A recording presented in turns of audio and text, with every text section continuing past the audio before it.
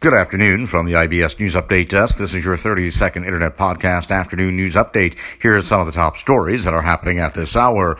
A neo-Nazi group member is sentenced to 16 months in prison for threatening journalists. Also this afternoon, a congressional probe raises safety concerns about booster seats.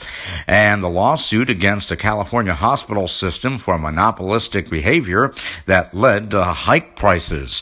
And that is your 30-second Internet Podcast Afternoon Update for now. We'll have more podcast news updates throughout the day. Until then, from the IBS News Update Desk, I'm Nicholas Anastas, wishing you a very good afternoon.